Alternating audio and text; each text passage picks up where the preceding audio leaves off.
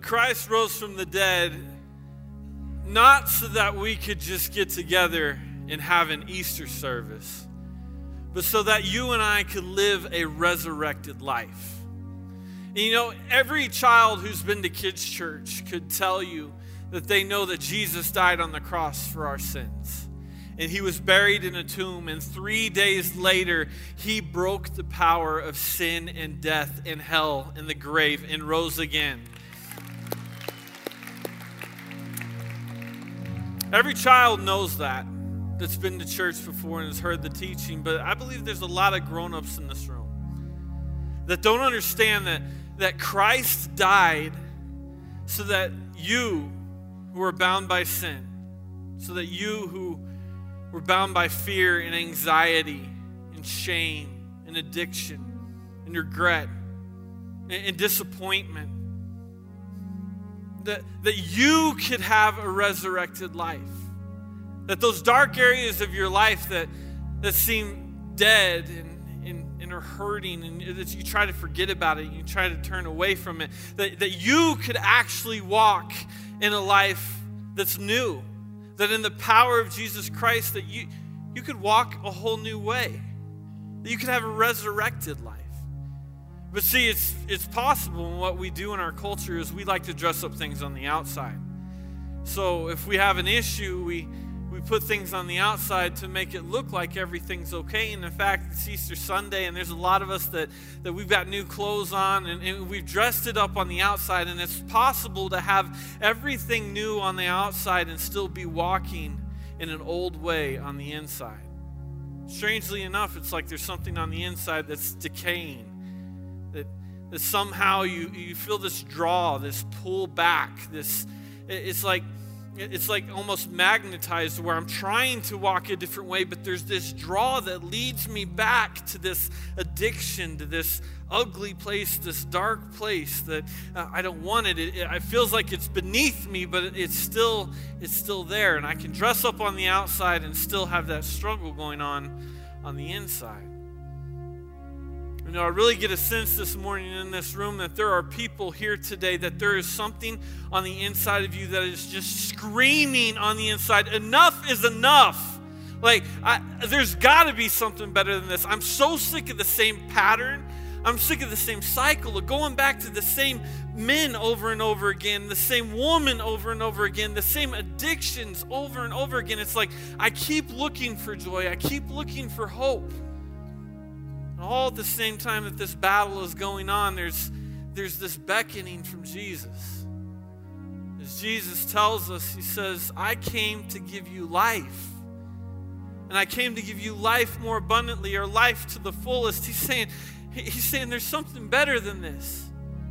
There's that dying side of you that pulls you downward and pulls you into decay. But I came to give you life right now, to resurrect your hopes in your dreams. And guys, this Easter Sunday means absolutely nothing if you don't connect to Jesus Christ, and you don't allow the Holy Spirit and invite the Holy Spirit to come into your life and to bring the resurrection power of Jesus Christ into your circumstances personally. Not as a church service for a whole bunch of people. We just did a thing. We dressed up. But no, for you personally, your life can be so radically changed. Almost every time we see in Scripture that there was a miraculous resurrection, do you know that first there came a major rolling away? When Jesus went down to Lazarus' tomb and Lazarus laid there dead, our God, he stood there before the tomb, and he said to the people around him, he said, I want you to roll the stone away. Now, think about this.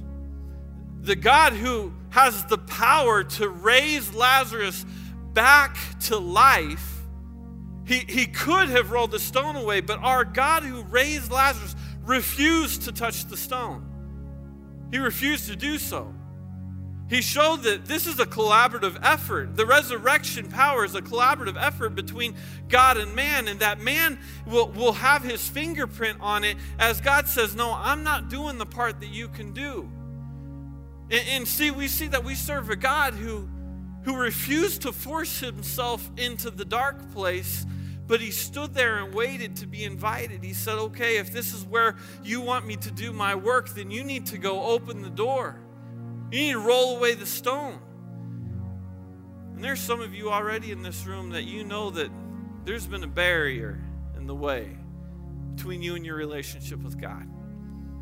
There's been a stone in the way, and it could have been a thought pattern. You know, your parents didn't believe in God. Your grandparents didn't believe in God, so you know, it's like if I believe in God, maybe it's like I'm rejecting my parents or something, and there's been this stone in the way. It's like, I don't know if I want to let God in. There could be a stone in the way of hurt. You know, gone through difficult things. We buried a 13-year-old girl yesterday in our church. And people who go through hurt, sometimes they put this barrier up and they're going, I can't believe that I could go through so much pain. So we put this stone in the way, and like, I don't want to let God into this dark place. I don't want to let him in here. But you need to understand, as we look into Scripture and we see and understand this God who loves us so much, we see a God who shows us, those of us who are willing to do the rolling, then he's going to step in and do the raising. And if you will just do the rolling today, and what does that look like? It's man's hand on it. It's an act of faith. It's just saying, you know what, God, I can't bring my circumstance back to life. I can't fix myself. I can't clean up my situation. But what I can do is I can open the door and say, okay, God, come in here to where it's ugly. Come in here to where it hurts. Come in here to where it stings. Just a couple years ago, Amelie and I had to replace some carpet in our house. In fact, we've moved several times, so this is the first house we've lived in long enough to where we actually need to replace the carpet. But one of the reasons we replaced the carpet is because of a stain.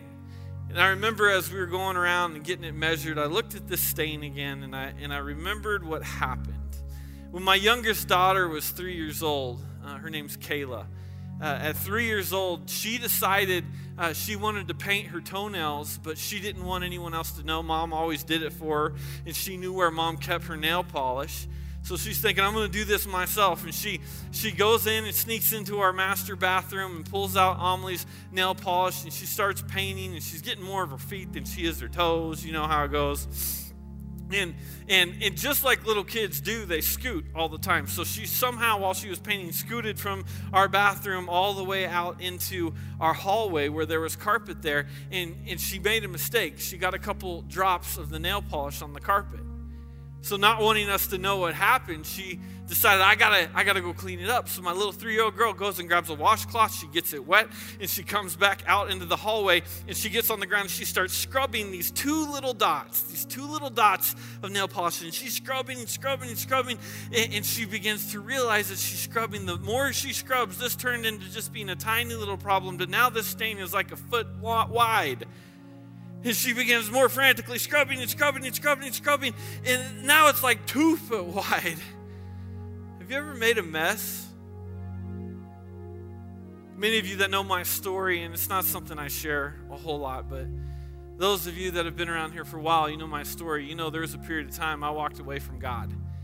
And I felt God's call on my life. I felt his draw on my life. And I don't know if maybe I was just trying to show God that, look, I'm not qualified for this. Pick someone else. So I started just trying to show God, you got to find someone else. So I got into a real rebellious habit. And I started going to parties, and I got real involved in drug use.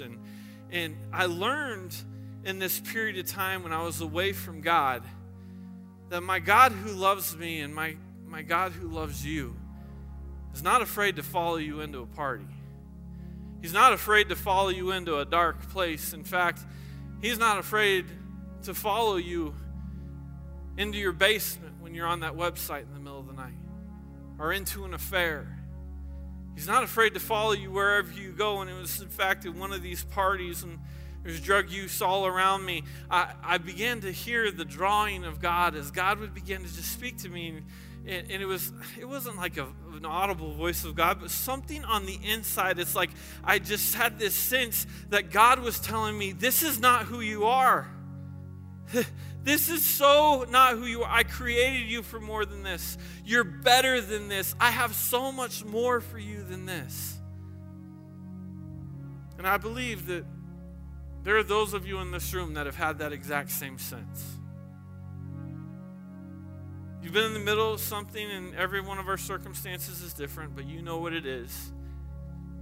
In the midst of where you've been, God has come and He's told you, look, you're in a mess, but just because you're in a mess, that doesn't mean you're part of the mess. You're better than this. I've got something for you. This is not who you are. And God is beginning to tell you, look, I am drawing you out of this place that you're in, this ugly place, this dry place, this dark place. I've got something better for you. So Amelie and I, we were sitting on the couch, and we began to hear Kayla just kind of whimpering in the room. And we looked at each other like, what is going on? So we got up and we left the living room and went into the hallway. And as we saw there, I saw my little 3-year-old girl, and she was doing everything she could. She had this wet washcloth, and she's just scrubbing as hard as she can, and she's whimpering, and she sees that the mess is getting worse and worse and worse.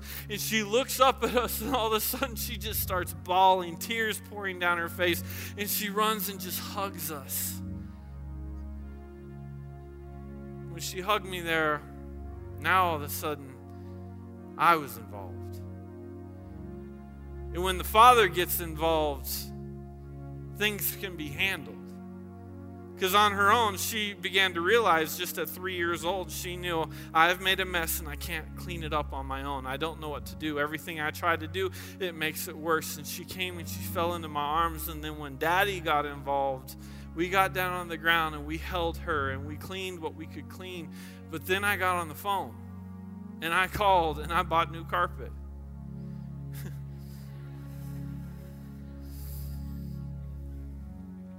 Because that's what daddies do.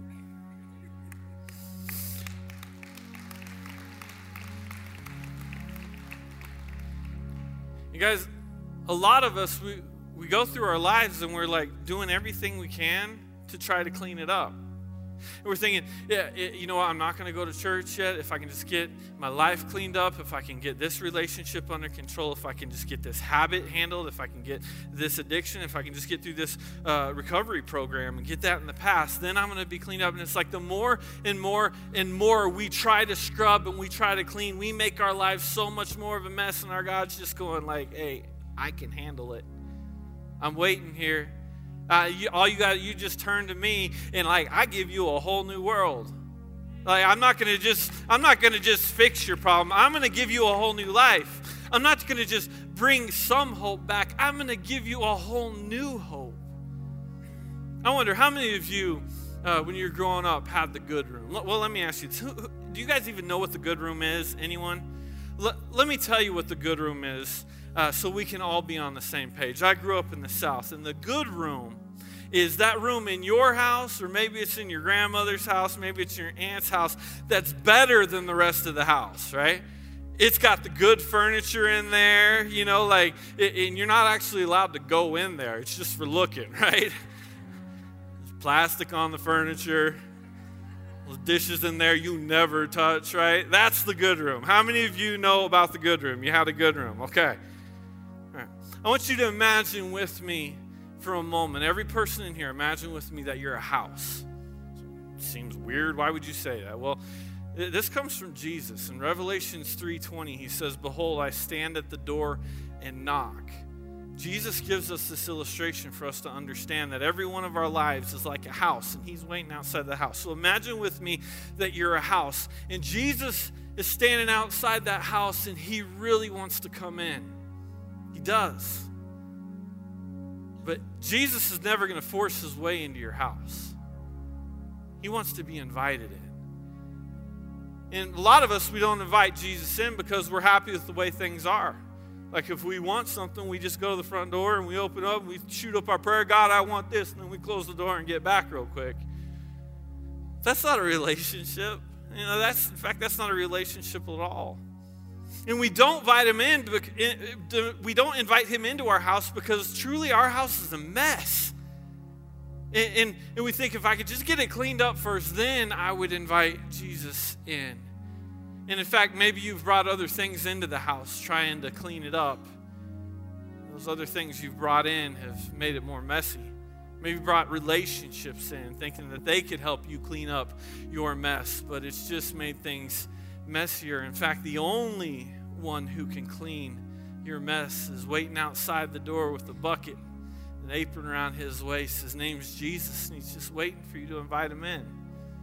And then there's others of us in this room that maybe you had Jesus in your house before. You invited him into your house, but for some reason you've been trying to evict him. For some reason, maybe you've just tried to cordon him off to one room of the house, the good room. Have you ever noticed that the good room's always in the front of the house? It's the one with the big windows. So when people look in, they think that the whole house is clean. They see in that good room that's clean, that they think the whole house, but it's not. The rest of the house is messy. It's just that one room. And they look at you and like, he's got his life together. Man, I've even heard him quote Bible scriptures, but really it's just that one room. Or man, they go to church every Sunday, but it's just that one room. You've got to open the door and invite him in. Let me tell you, when you invite Jesus into your life, he doesn't just come with cleaning supplies. He comes with a contractor named the Holy Spirit. And they come in and they do a remodeling work in your life, so that you can begin to utilize your life the way it was created, the way it was intended to be used from the get-go. But the truth is, God is never going to force his way in. He just waits there. And just like Revelations 3 says, behold, I stand at the door and knock. Jesus is waiting for you to invite him in. So what I'd like to invite you to do today is I just want to invite every person in this room to stand to your feet with me. And while we're standing to our feet together, I want to ask you to close your eyes and to bow your heads. I say, why is this? Why do we close our eyes, bow our heads? There's nothing weird about this. I'm just trying to give you a time of privacy, for this to be personal, knowing that no one else is looking at you, just my eyes going around this room right now. And I want to ask you real honestly here in just a moment, that maybe if you're here and you got that sense on the inside, that sense that, you know what, you've never invited Jesus in, you've never invited him to come in and help clean up your mess, to fix things for you, you've been doing life on your own, that today could be the day that God changes your whole world, and all you have to do is invite him in. So if that's you today and you're getting this sense, and you might even be feeling uncomfortable right now, like there's a war on the inside going, I don't know if I should raise my hand or not, I don't know if I should do anything. On the count of 3, I'm going to ask you, if that's you right now and you need to ask Jesus into your life, I want to ask you, with no one looking around, on the count of 3 to put your hand up so that I can pray with you. I'm not going to embarrass you. I'm not going to do anything strange. I just want to pray with you. So if that's you right now, I'm going to count to 3. And on the count of 3, I want to ask you to just be bold for a moment and say, yeah, that's me. I need to ask Jesus into my life. So here we go. 1, your life could change today. Jesus loves you so much. 2, 3, raise your hand right now if that's you. Thank you. Thank you. There are so many hands. Keep your hands up for a moment. There are so many hands in this room that just went up. This step right now of just raising your hand is like reaching out and grabbing onto the doorknob, getting ready to invite Jesus into your house. You can put your hands back down for a moment. The Bible makes it very clear how we invite him in, how we have a relationship with him. Romans 3:23 says, for all have sinned and fallen short of the glory of God. That means every one of us have a mess in our life. Every one of us have sin. We're missing the mark and we need help. Romans 6:23 says the wages of that sin, the wages of that mess is death. But the gift of God is eternal life through Jesus Christ our Lord. So you get this? God's saying, I'm not just going to come in and clean your life. I'm going to come in, clean your life, and then give you everlasting life in heaven. And here's how you get it, Romans 10:9. If you confess with your mouth that Jesus is Lord and you believe in your heart that God raised him from the dead, you will be saved. For it is with your heart that you believe and are justified, and it is with your mouth that you confess and are saved. So for every one of you that just raised your hand and you said, I need to invite him in, I want you to pray a prayer with me. In fact, I'm going to ask every person in this room to repeat this prayer with me so no one feels left out. We're going to invite Jesus in and ask him to forgive us of our sin and be the Lord of our lives. Let's do this together. Dear Jesus, please forgive me of my sins. I've made a mess of my life, and I need your help. I believe you died for me, and I believe you rose again so I could walk in a resurrected life. Please give me a home forever in heaven and be my master and my Lord. In Jesus' name we pray. Amen. You know, the Bible says that everyone who acknowledges me publicly here on earth, I will also acknowledge them before my heavenly Father. So I want to give you the opportunity, if you just prayed that for the very first time, to acknowledge the fact so we can celebrate with you. There was a lot of hands, so put your hand up so we can celebrate with you right now. If you just prayed that prayer for the first time, that's awesome. Look at these hands, man. Praise God. Praise God. Here's the thing. You just prayed that prayer. When you leave here today, you're not going to be like totally different. When you leave here, though, you're different on the inside. God is beginning to work in you. So the trick to this now is that we begin listening to what Jesus leads us to do.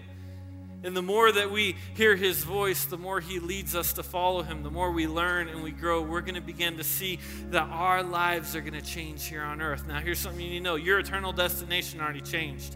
You have a guaranteed home forever in heaven because you just made him your Savior.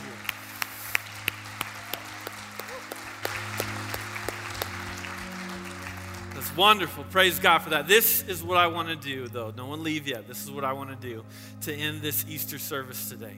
There's another worship song that we're going to sing together as a church, but I want to do something kind of special before and while we do this song. First, I want to invite all of our prayer counselors to come forward to the altar here.